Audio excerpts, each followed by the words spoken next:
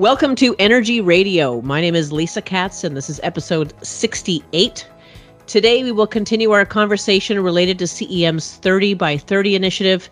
We have received some great feedback on some of our previous episodes related to the subject and want to do our best to continue to educate and inspire women and their employers on how to get involved in the energy and engineering sector and retain women through the course of their careers.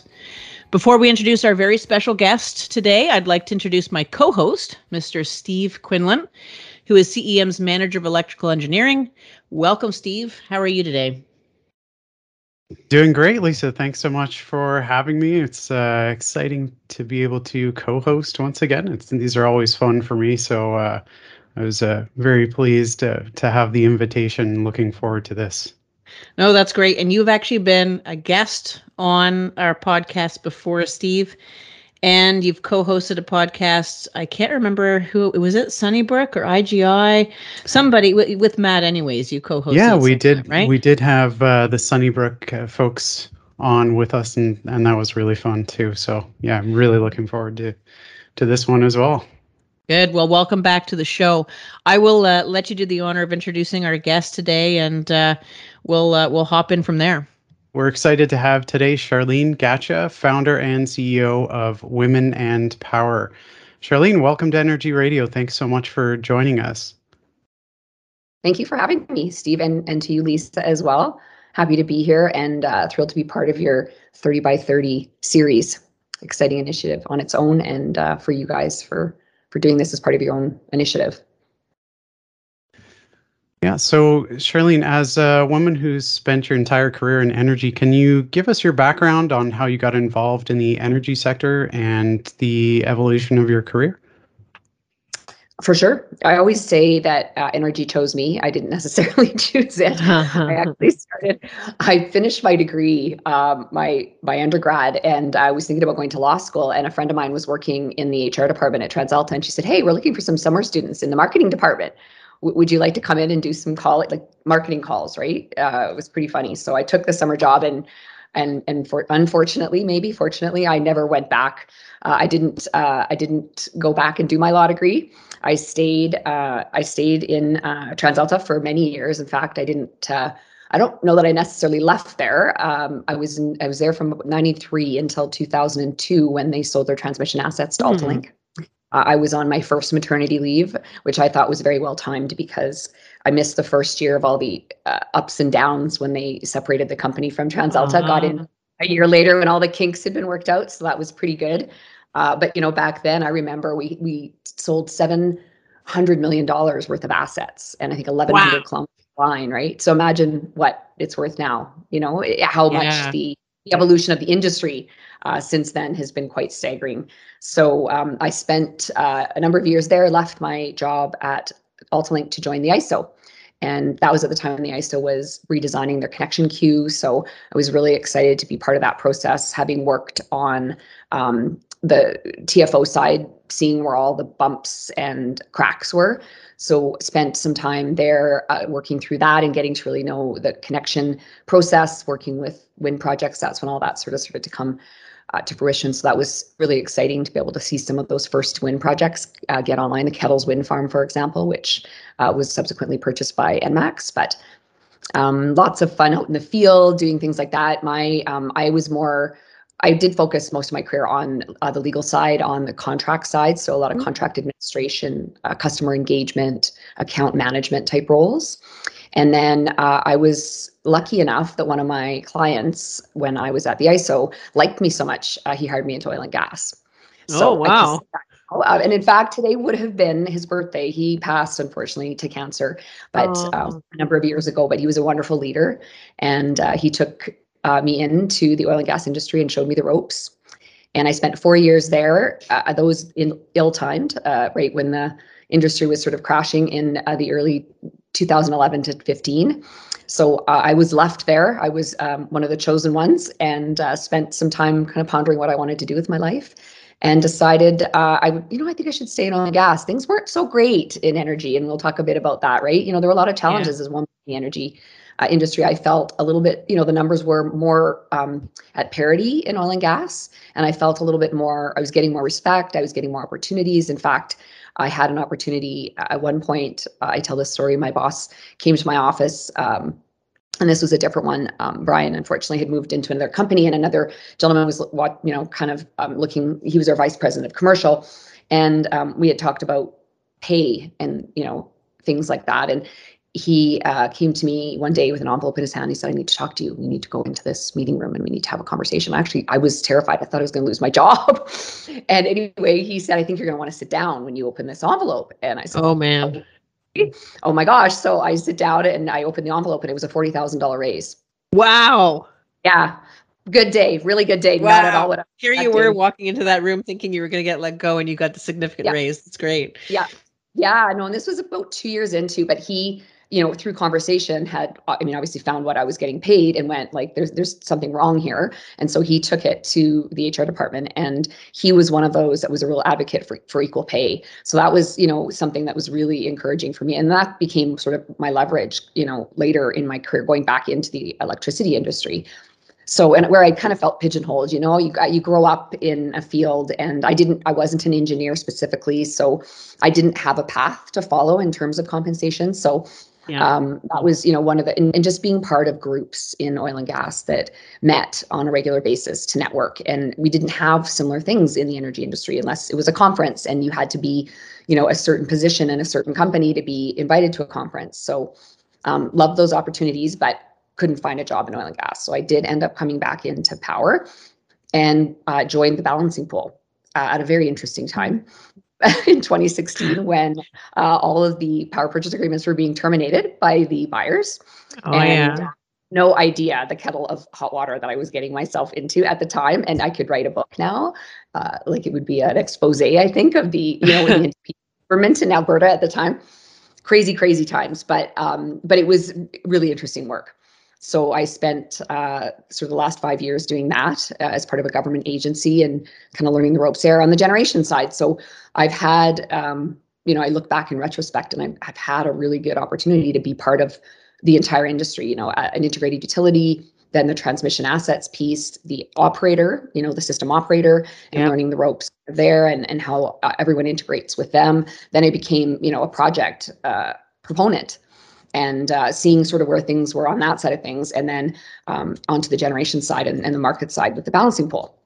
So my last jump was into more of the engineering side of things. So I did a foray there, and at this point I'm contemplating my next move, but I'm looking to do some consulting in the industry and just sort of getting my fingers wet in a number of different areas and kind of going from there. But it's definitely been an interesting journey, and Women in Power has the last couple of years been my passion project, and I know we're here today to talk about that. So I'll leave that's my history there. I'll leave it at that, and we can delve into the rest with further questions. Yeah, no, that's a fantastic story, Charlene. It reminds me a little bit, and I don't know what your answer will be to this next question that I have, but in some ways it reminds me a little bit of my own path, right? Like I'm not an engineer, and I also had, a leader or a boss in my past who was really advocating for equality and was putting me in roles automatically just because he really felt like I was ready for it, even though I didn't feel like it was ready. I was ready myself. So Mr. John Muter from DCL, if you're listening to the podcast, that's you.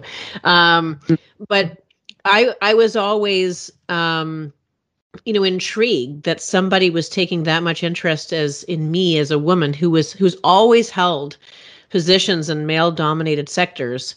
And, I was walking into boardrooms and I was the only woman, right? Like there was nobody else. And, in terms of some of the sectors I've worked in, mining and construction, natural gas compression, power generation, this was it, right? Like I had to sort of understand and work with guys who, in some cases, where there was some pushback, in other cases there wasn't. But I always had leaders who were really advocating for the equality piece.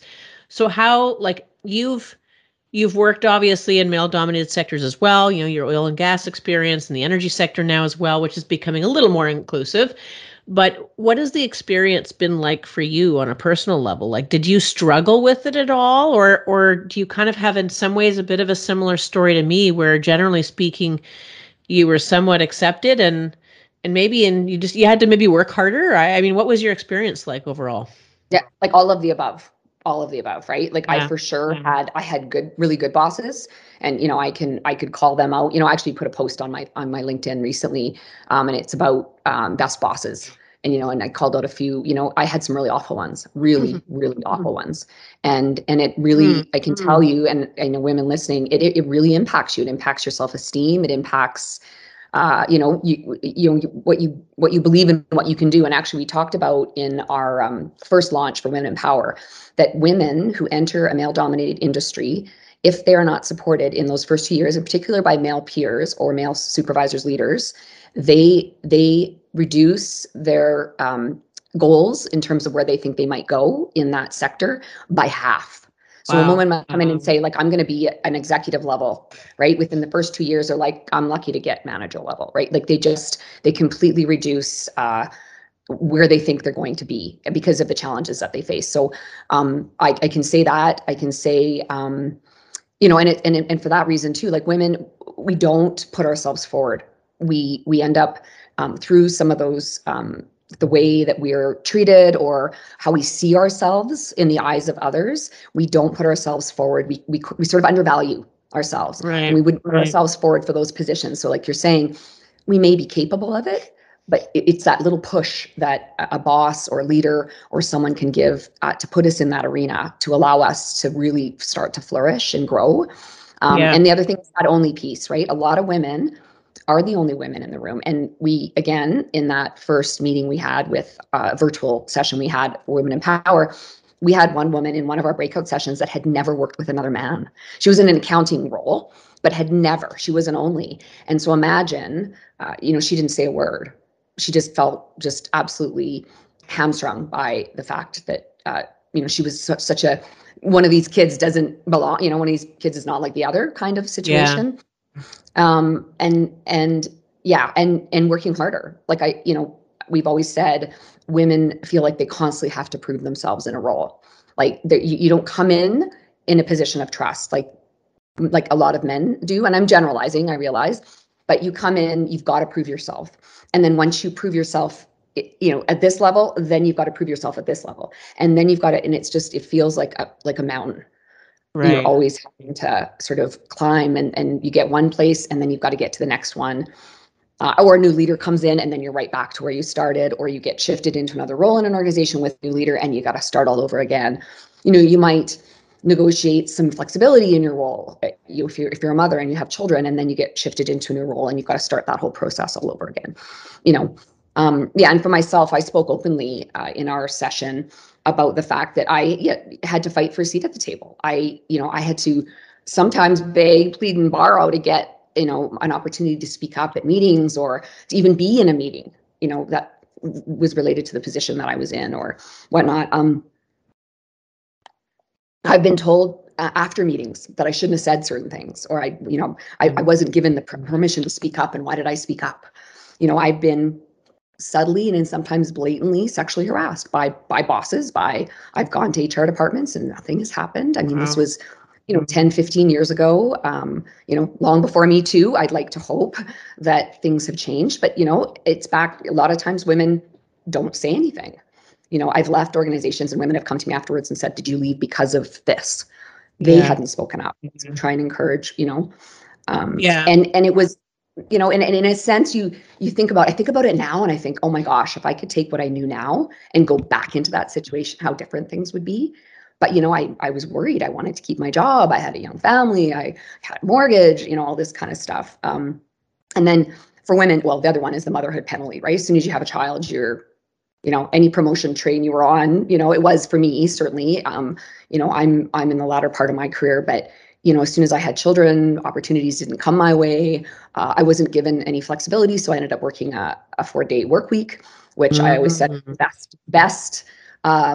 best thing for the company I worked for. They got 100% of my work and 80% of the time, paid me 80%, bonused me out at 80%. Right? I didn't do less work in 4 days. I just packed it into 4 days. So best arrangement for the company, not the best for me, right? I was working really hard, and that's just the type of person that I am. And then the other one, fighting to get that first opportunity. They say the corporate, getting women getting their foot on the first rung of the corporate ladder, getting that manager position, finally getting, again, a seat at the table, getting that earned respect within an organization, is a real struggle. Was for me, for sure. It took probably half my career to get there, and it wasn't that I wasn't capable of it. And in fact, I did a lot of work of the people in that were leading me, but help them make them look good, and that's part of the job sometimes too. But it was just the overwhelm and the exhaustion. We talk about the emotional labor that women carry around, just all of this going on in their heads, right? You got kids at home, and then you put a pandemic on top of it, right? And that's where I really hope things will change, because it used to be, like I talk about, women go, we're lucky in Canada, we get a year now, a year and a half for maternity leave. A woman comes back from maternity leave and we forget she had a baby. It's just, we got to get back into it 5 days a week. We're going to, there's a baby at home. There's, there's all sorts of things that she's got on her mind in a day. Yeah. And, you can't bring that to work. There's like no crossover. Now we speak in front of computers where you get to see a baby on a lap or a dog in the background. And there's like, oh, that person has a life beyond work. And I do truly hope through this that we can now bring our whole selves to work. And part of this re-entering, and I was part of a work group this week with the HRC. They're talking about developing some tools for the returnship, they call it. And a lot of that is about taking into consideration the adjustment that people need to make to get back into the office, but also what has gone on over the last number of year and a half, 2 years in the workplace, in terms of being able to see that side of people and acknowledging that there is no ability for you to come to work and leave that behind, and vice versa. And the more that you can have that support at work, the better of an employee you will be, the more job satisfaction, and those are going to be employers of choice, quite frankly, going forward. Yeah, and I think there's so much to unpack with what you've just said there. And this is actually part of the reason I wanted to bring Steve on as our co-host today. So Steve, he's a man, and kudos to him, because he's actually the one who started our 30 by 30 initiative internally. He's the one who sparked the interest. I'm part of the group as well. But I think the importance of having men involved in these conversations is huge. And, for those of you that are listening who maybe are not as familiar with the 30 by 30 initiative, it's really aimed at increasing the percentage of newly licensed engineers by 30% by 2030. And again, Steve has done a great job leading it. So maybe could you talk, Charlene, a little bit about like the importance of having men or as part of your women, I was going to say plus power again, Women in Power, initiative, and the whole group, and even if Steve, if you feel like commenting on this just from your perspective, if you feel up to it, I'm putting you on the spot a little bit here, but I'd love to just kind of get the two of you to kind of talk about the importance of men understanding this piece and how men can get involved. So I'll stop there, and maybe you can go first, Charlene, and we can kind of carry on from there. Yeah. Allyship, you can call it a number of different things. We call, male champions, allies. And what's important about it? Well, the fact that most of our leaders are male, quite frankly, because we're in an industry where there are few females, most of our leaders are male. And so, and when we think about mentorship and whatnot, and the men we work with, it's working with them to help them understand the challenges that do exist for women. Because I had men contact me after our first launch, and I'll put Evan Barry's name out there if you're listening. Evan, amazing guy, IPSA, executive director. He called me after and was like, "Oh my God, I'm blown away. Like I thought this stuff was like in the past. I didn't know this stuff happened now." He was just, and he's got a daughter, and he's like, "I got to do something." Like he's on my board now. Like, and he's been so supportive of Women in Power through IPSA, and for that reason, because he was just absolutely blown away. And I think it's true that a lot of men are, and then there are those that know, and they didn't know better, but now it's sort of that woke piece, whether it's cultural or in a diversity sense, but gender-wise, what can be done in this sense. And there's been a lot of work that's been done on allyship. Actually, Lean In Canada just had a great table of panelists of guys that were speaking about allyship.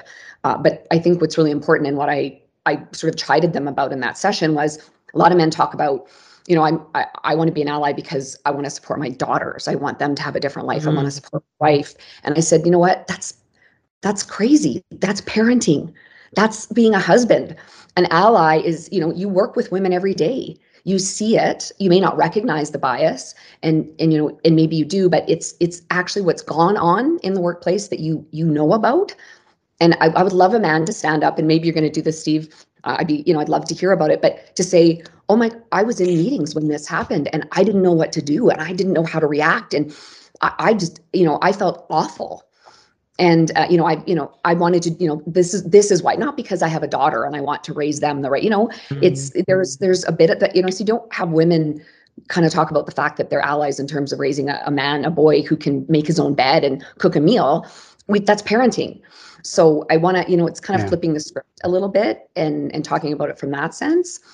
But yes, it's the bias piece, right? It's helping men to understand the challenges that women being talked over in meetings, or we talk about mansplaining and some things like that. But being in a position, and they say not the new term, calling in instead of calling out. So it's taking an opportunity, not necessarily in the meeting to react, going to that person after the meeting and saying, hey, I was talking in the meeting and I wasn't finished what I was saying, and you came in and you interrupted me, and can we talk a little bit about this? And I'm noticing this is a pattern, and men being open to that kind of discussion. So, our membership is pretty heavily weighted on the female side. I would say out of the 450, we have probably 50 men, lots on the, periphery, but those are very active men as well, the ones that we do have, and they take part in our peer mentoring circles.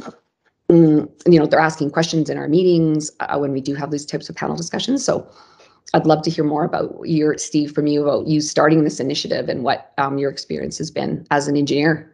Yeah. It's just in listening to both of you really talking here, the word that comes to mind is exhausting. Like, it's no wonder that so many women leave the industry and engineering.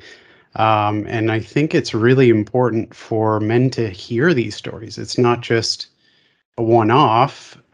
Generally, all of the women that I've spoken to say, yeah, this is normal. This is what we all experience. So just hearing it more often and having these avenues to speak about this, and for more men to understand that this is what women are facing, I think is just so important. So I'm glad to be able to have this avenue now at CEM where we're having some of these discussions and kind of, elevating those voices so that we can have an appreciation for it.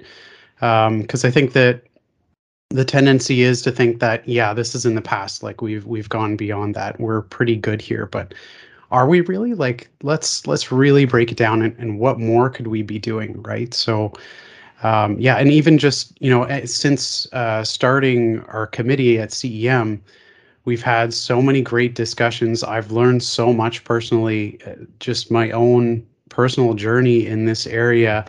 I'm far beyond where I was when I started this, just in having our committee talks and kind of doing some of the research into this area and hearing stories like your own, Charlene. It's just what a difference. And I think it's so important to keep having those conversations and keep it on the forefront so that men are actually understanding that this is, still a real issue, and they can do something about it. If anything, they have more responsibility to stand up and say this is not okay. It could appear small on the surface, but when it's thousands of times a year, it really starts to add up. And just like, again, it just brings the word exhausting to my mind, like just having to have that resilience to fight through this and continue. is incredible to me, and it's just not right. We just have to be better. We have to be better there. Yeah, and I appreciate that. And and that's in fact one of the good segue. One of the reasons why Women in Power was born. Started talking. Even coming back into late in my career to the electricity business and realizing, again, I didn't have those. It was running into women in plus 15s or at ISO stakeholder sessions or IPSA luncheons and talking, and things were different, but still challenging for women. And so that's when I started, talking to my peers and said, we really need to start to highlight some of this and bring women together. And so women can share these stories and understand they're not the only women experiencing these kinds of challenges. I have a dog in the background that is completely going insane. That's okay. We actually don't hear it. We hear it really. So we're good. Okay. I'll go back on that. But she has this teddy bear that she goes this is before nap time. I've been like the Zooms, and then she crashes. Oh my gosh. So anyways, I'll start again. But that was the reason why Women in Power was born. It was because I was, talking to my women colleagues and women in the industry as we meet up over meetings and other things. And the challenges still existed. And we wanted to share that with each other, wanted women to know that they had somewhere to go for support. And I had, after our first launch, women reached out to me through LinkedIn, women saying exactly, I had nowhere to go. I didn't know other women felt the same way that I felt. And I just feel so good having a community that I can reach out to. And then when we started those peer mentor circles, again, super heartwarming stories. I mean, we had intended on having these circles and then kind of throwing everybody else, everybody's names back in the hat and then bringing out another group. And people were like, no, this is my group. These are my people. Like, they really developed really strong bonds. And, women tend to do that within organizations, and that's even hard. And I've even in my past, because I developed relationships, friendships, and mentorships with men, I've had women, when I got my promotion in my job in oil and gas, I had who I thought were my friends actually spread rumors that I was sleeping with him, and we were both married. And like, would that ever happen the other way around? It's just, why do we do this to ourselves?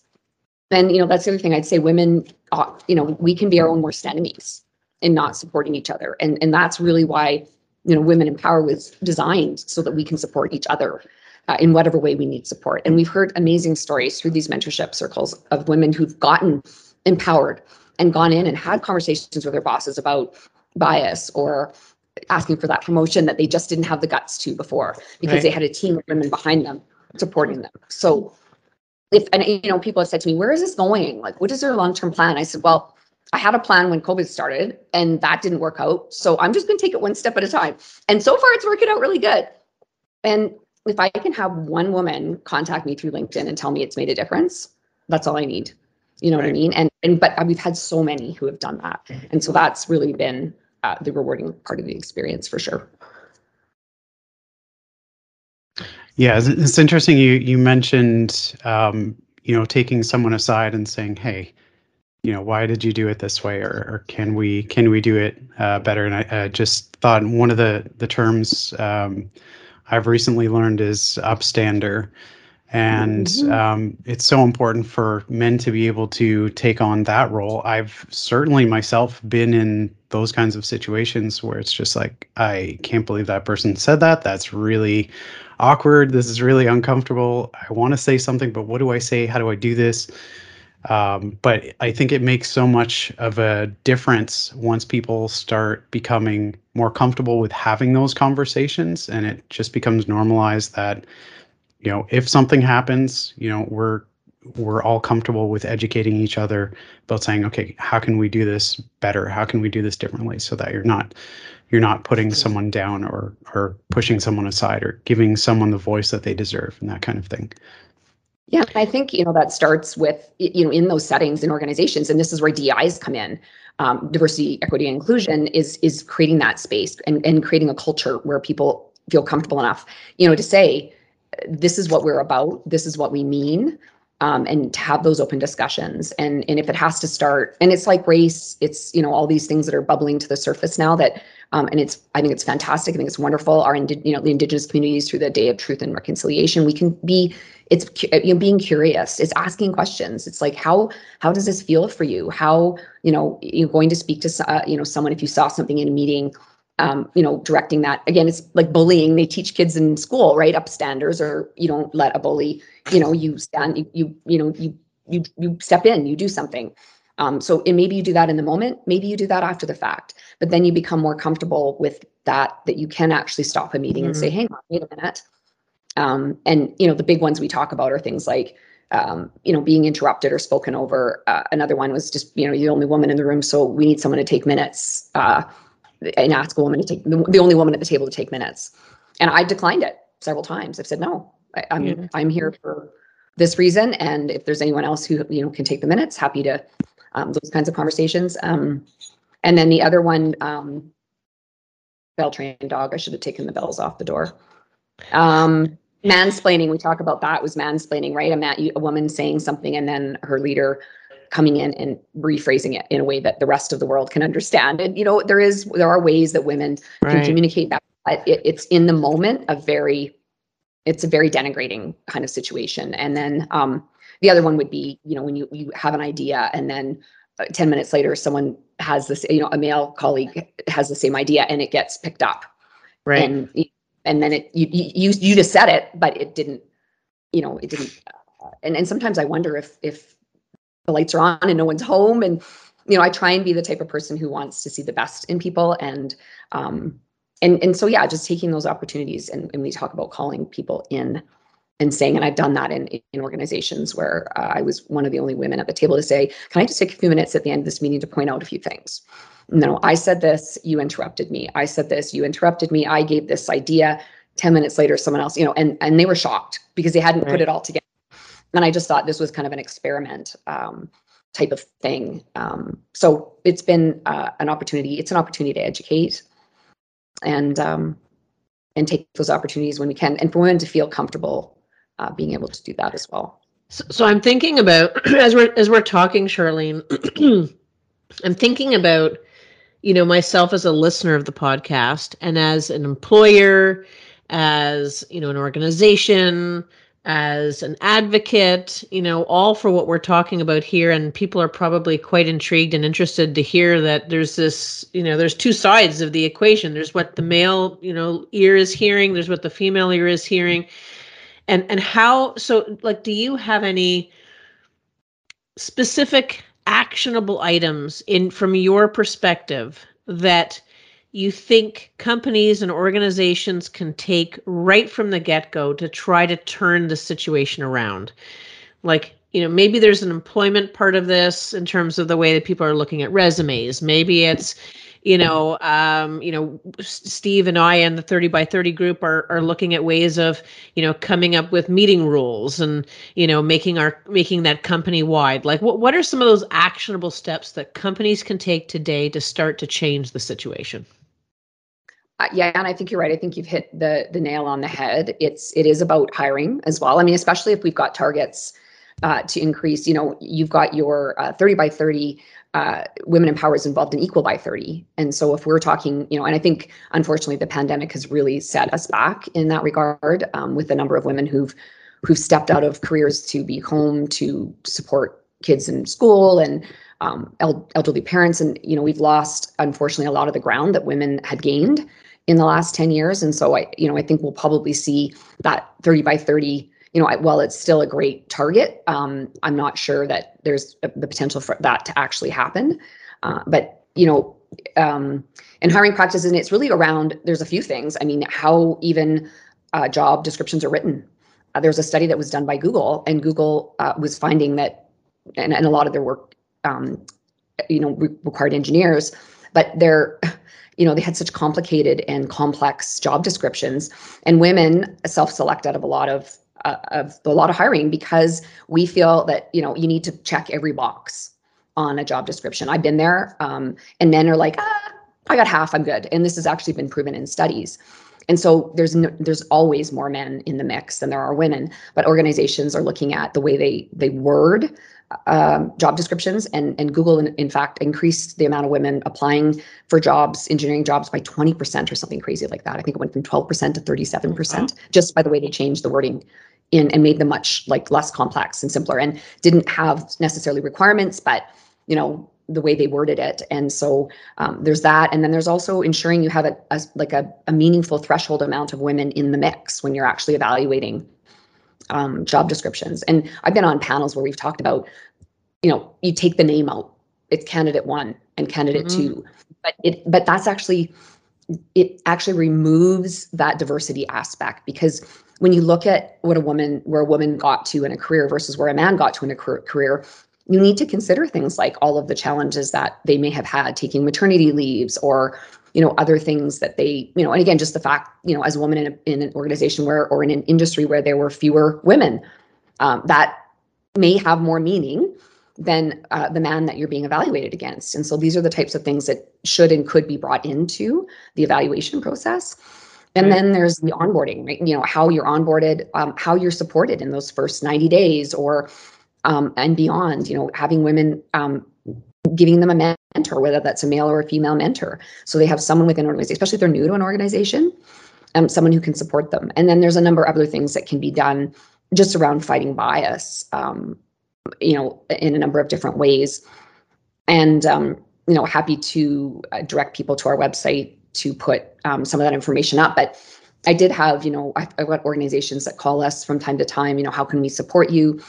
And, I had one company really startup and hiring a lot of women engineers. And his big concern was that they weren't talking in meetings. He's like, I know they have these ideas, but they're not speaking up in meetings. And I said, do you ask them? And he's like, what? He's the CEO. And I said, well, if they aren't speaking in a meeting, do you call them by name and say, hey, Jennifer, what are your thoughts here? It's like, oh my God, that's a great idea. Small things like that. It's making sure everyone in the room gets heard. Everyone has a chance to provide input. It's not that we don't have it. Sometimes we're in our head thinking, oh, should I say this? Shouldn't I say this? So small steps like that can really have a huge difference. And to recognize that, what diversity can do for an organization. And it's been proven, at the board level, at the executive level, diversity of thought brings in a number of different benefits, right, to organizations in terms of the ability to collaborate, decision-making, impact on, returns, financial earnings. You have that human element. A lot of discussion lately about, again, the extra burden that women managers took on. And this was from the Women in Workplace report that Lean In just did last year, took on during the pandemic to support their coworkers who were struggling and taking on that, that side of the empathic side of things that sometimes it's difficult for male leaders to do. And it's just something that comes naturally to women. Yeah, you've mentioned a lot of the initiatives we've specifically taken on, like reviewing our job descriptions and job postings for wording and that kind of thing. And it's all these little steps start to add up, right? But yeah, and even meeting rules. Lisa kind of mentioned that one of the things in there, especially now with meetings being online, people aren't in person. Everyone's muted. It's even, even harder, I'd say, to jump in where someone else is talking and kind of be able to get your word across. So, if you're in a big group of people saying, put up your hand and use that feature to give people a chance to speak so yeah, those are some of the things that we've already kind of started to take a look at and addressing in our own company for sure. That's awesome. It's great to hear. For companies that are interested in understanding what other resources are out there, Charlene, can you recommend, any companies, in addition, obviously, to what you're doing through Women in Power, that companies can turn to kind of navigate this piece a little bit? Like, I'd love to see more companies do what CEM's doing in terms of a 30 by 30 initiative or equal 30 by 30. But but not everybody is doing it or have the resources or the time, but they want to make an impact. But are there companies that can help guide them along to, to try to make an impact of their own? Absolutely. Yeah. And, we are a partner with Electricity Human Resources Canada. So they do have a diversity toolkit that can be used and taken, and they'll actually work with organizations to develop diversity programs. And part of that is that across the what we just talked about, recruiting, hiring, online onboarding, and then how you support them in their career, and being able to kind of right size that, if you will. So working with organizations, and then I just mentioned, just part of that group that we were in this week to talk about that returnship piece, which I think we talked about. This is probably a conversation we could have had a year ago, because it's going to take time to put this in place, but to help employers understand what changes should be made. And I think a lot are already thinking about these types of things, right? Making changes to policies around flexible work hours, and giving people there was a lot of traditional type management where butts and seats meant, you're working 8 hours a day. That's, gone kind of, I hope, are those days, and we can trust our employees. We've been trusting them for the last almost 2 years. If they need to work at home because they have a sick child, or for whatever reason, it's a snow day, we now have the capability of having meetings online. I can foresee organizations having screens in meeting rooms always. Like, you're going to have hybrid type meetings always. And so being able to offer those types of things, I think is going to be really great. And then beyond that, right, there's lots of organizations that do allyship training. And in fact, Women in Power, we're updating our website right now, and we'll be creating a resource hub, a knowledge hub, we call it, for members. So they'll be able to access and get, I always said, I don't want to reinvent the wheel. There are a lot of organizations doing amazing work in this space. I can think of Lean In. I'm on the board of the Lean In Calgary chapter. Catalyst does some amazing work, has worked with organizations. They have a gender program, an allyship program, sorry. There's another organization out of a great organization by Jake Sticka. It's, they have it's Next Gen Men, and it's actually going into schools in BC and working with young men and boys to help them understand that it's okay to, for them to grow up, if you will, if they're not getting the support in the home, to be emotional, and to, there's the flip side that these gender stereotypes, right? Men struggle in their own gender definition, right? They're the thinkers, not the feelers. They're the breadwinners. They're the, and we'd like to see we're seeing more of that, men taking paternity leaves and being okay, them not also missing out on career opportunities. And I've talked to men who've done that, and they've had similar challenges, right, coming back into the workforce, and that shouldn't happen. I think we need to take a page from the book of Scandinavian countries where, this is just normal. This is just something that happens, and it's something we factor into our career planning, our business planning, whatever it happens to be, and that we're not, people don't lose out on opportunities because they make these choices to support their families, or to, not to leave at 5 o'clock and go and watch or coach a son's hockey game, or, for a woman to not feel guilty about having to, take an afternoon off to take a child to the doctor, and all of those types of things that we really that weigh on us. And certainly I'm speaking from my own experience, but I know I'm sure a lot of women out there who've similarly, felt similar.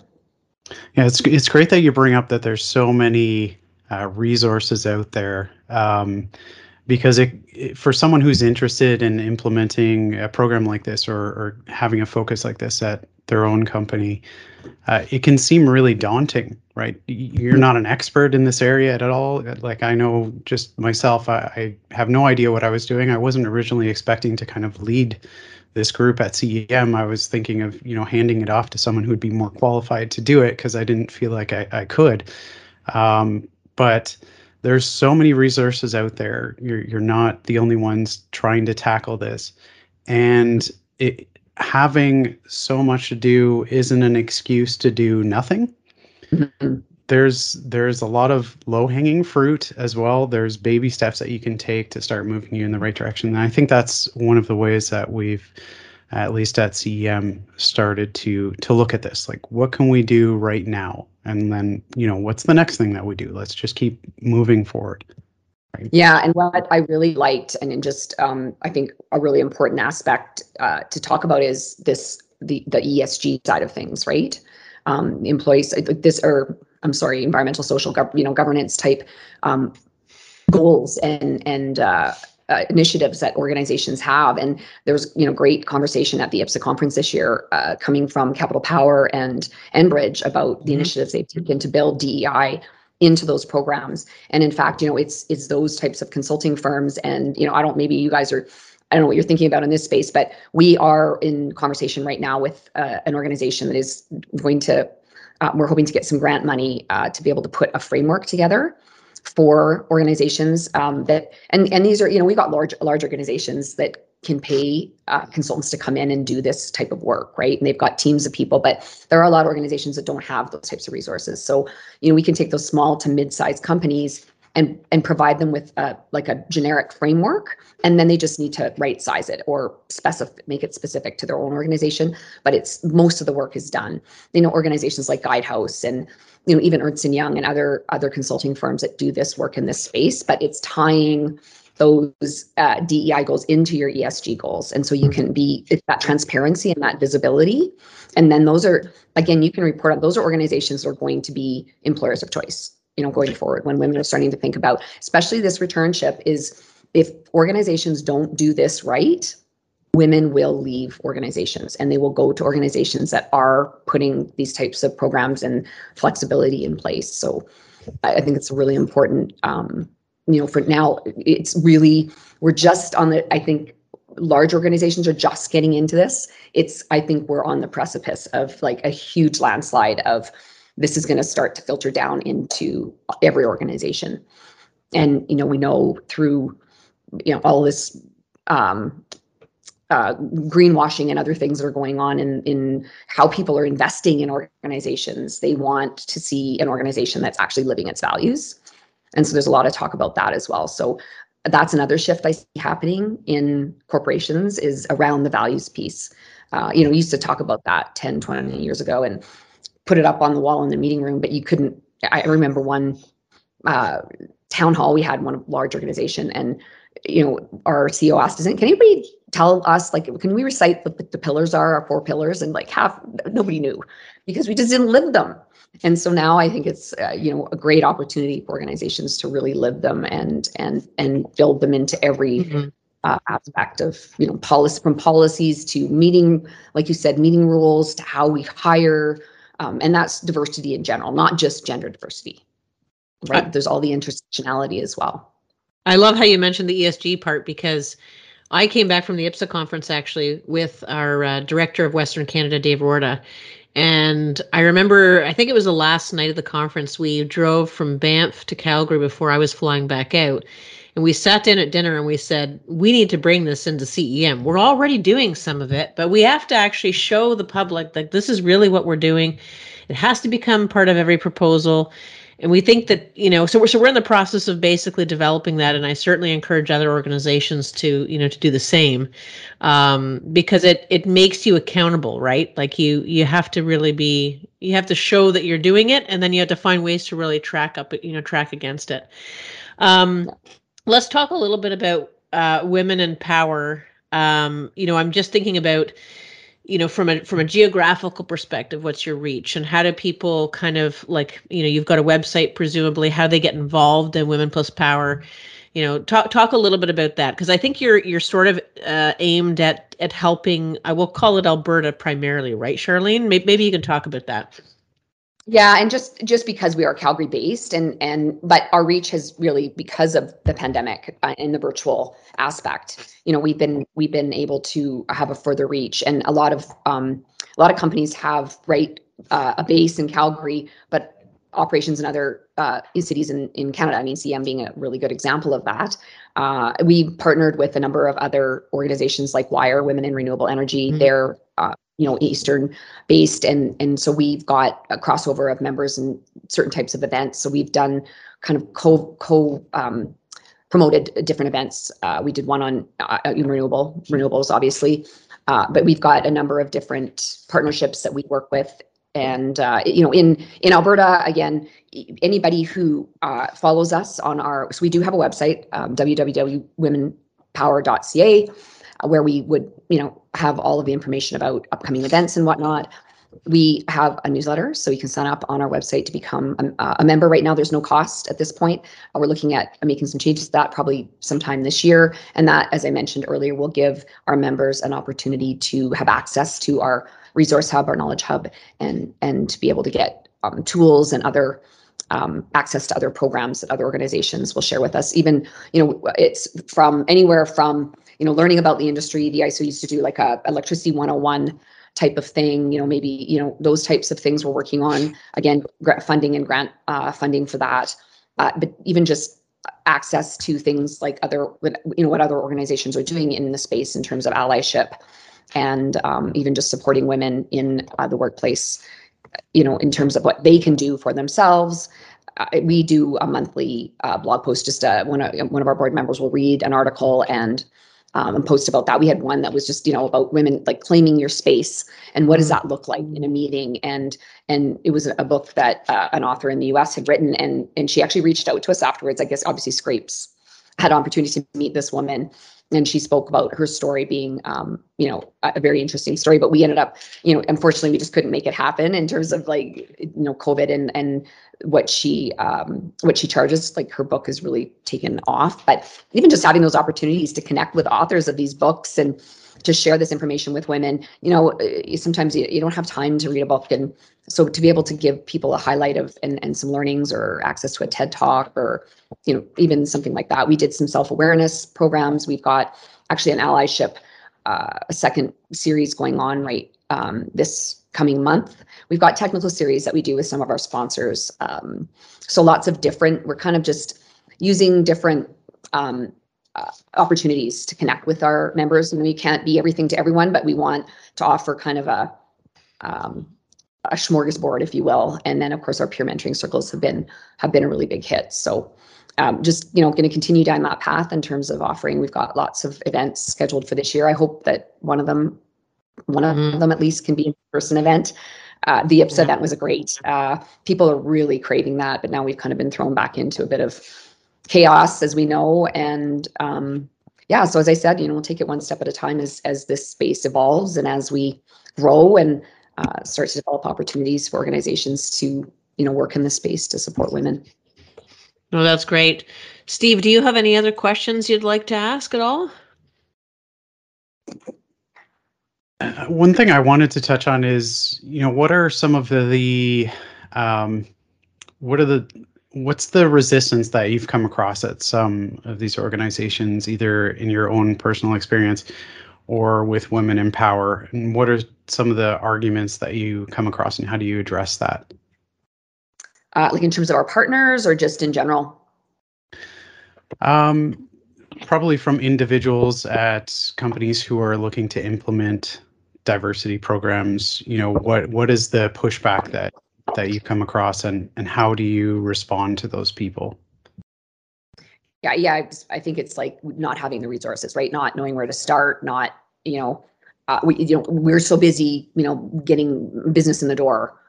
It's just not something that we can think about right now. But, there's a value in doing that work up front, and back to the transparency around ESG and DEI goals. If you want to attract people to your business, that you've got to lay the foundation for it. So I think, again, back to this potential for us to develop a framework, or, for any organization working in this space to be able to develop a framework that is specific to industries like ours, where there are fewer women, and frankly, diversity in general, right? And the intersectionality around that, whether that's, Indigenous or BIPOC or any other type of minority or community, then, how do you develop a program that supports those individuals, religion, other types of things. I was on a panel once where one of the organizations actually was developing a prayer room, around, certain Muslim communities and their need to pray at points during the day, depending on the time of year, other things like not having Christian holidays, like set in the calendar. Those are the ones that you get off and you don't get anything else off. I mean, maybe, you work within your organization to determine what communities are, what your community wants, what your employees want in terms of those types of things, and offering some flexibility so that they're not forced to be taking days that aren't of significance to them. So, things like that can be really taken into consideration. That would go a long way. I think we're on the precipice. I think the shift is starting now, and I think we're going to see a big change in the next, up to the next 5 years or so. So many great points. I can't thank you enough, Charlene, for coming on the show, and Steve for co-hosting with me. It's quite fascinating just to think of, we've only maybe even at just CEM, we've maybe just sort of hit the tip of just trying to get this really started. Like there's just so many great points, and I hope that people and organizations listening in can take away some of this and do something with it. If people want to reach out to you directly, Charlene, what's the best place for them to reach you? This is either for obviously Women in Power or you personally. How would you like people to reach out to you? So through LinkedIn, yeah, absolutely. Like either through Women in Power has a LinkedIn page. I would encourage everyone to follow that. We have we put information up there, share information from our partners, information about our events. My LinkedIn, my personal LinkedIn, and then obviously through our website. Just sign up to become a member. As I said before, it's free for now, and you get access to. We often direct mail about events if you're not checking the website frequently. And once a month we send out a newsletter, and that includes a whole bunch of information about the industry. We try and again, I'd said you can go to all these different places to get your information, but I know how valuable time can be. So the more information we can share and put in one space that people can access where we are, I think is a benefit to women. So we'll send that newsletter out on a monthly basis, and that gives information about conferences going on, what organizations are doing, and who's sponsoring us, those types of things. So would encourage anyone who is interested to sign up to become a member and get that newsletter on a monthly basis. And then if anyone's interested in sponsorship, always open to discussion about that. There's information about that on our website as well. We have a few opportunities people can consider and reach out. And otherwise, just dip your toes in. Take the opportunity to have a look at our website and think about these issues, both men and women alike. I'd say to women, don't hold back in terms of their career. Be courageous. Be willing to have these discussions, and then for men to be curious and to ask questions and to sit back and kind of watch and learn and take, as you have done, Steve, and I applaud you for that. Our allies are very, very well respected in our community, and we need more of them. So thank you guys for this opportunity. It's been great. I really enjoyed the time with you guys. You're most welcome. Well, thank you again, Charlene, and to Steve for co-hosting this with me. It's been great. I feel like we could have continued for another hour very, very easily. So thanks again to the two of you. And for those of you that are listening, thank you for listening, for being fans of the show. If you'd like to comment on it or provide us with some feedback, please feel free to reach out to me directly. My email address is lisa@cemeng.ca. Otherwise, give us a like, give us a review, wherever podcasts can be heard. And thank you again. This was episode 68 of Energy Radio, and my name is Lisa Katz. Thank you very much.